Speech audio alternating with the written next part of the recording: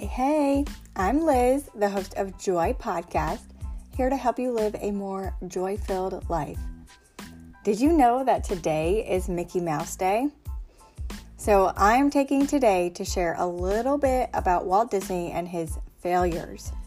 Yep, that's right, his failures, not all of his amazing successes like Mickey Mouse. Which, side note, in the first official Mickey Mouse cartoon, Mickey goes away on the sailing trip, which is supposedly where he finds all of his friends like Donald and Goofy. Well, Minnie makes him this stuffed bear, and the bear's name is Duffy, which just so happens to be my last name.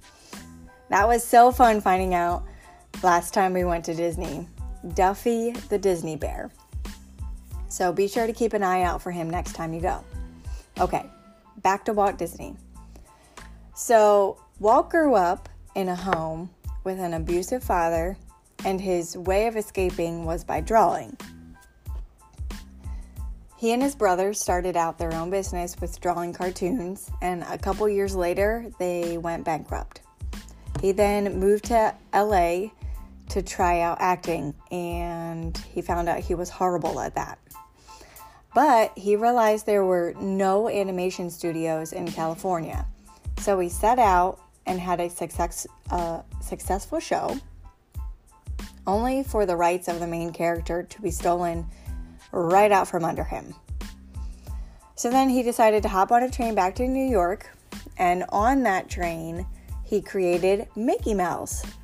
He went to over 300 banks before one finally accepted his offer to be able to fund putting Mickey Mouse into publication. 17 years after creating Mickey Mouse, and a few years of a hard mental breakdown later, Disney created Snow White and the Seven Dwarfs, which was a huge hit. But then the 3 following films were complete duds. This was also the time when World War II was going on, finances were low, Disney couldn't pay his employees, and they all went on strike. Did you guys know that all of this happened to him?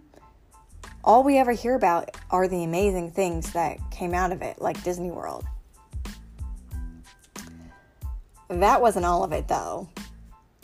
After World War II, Disney decided to open up Disneyland.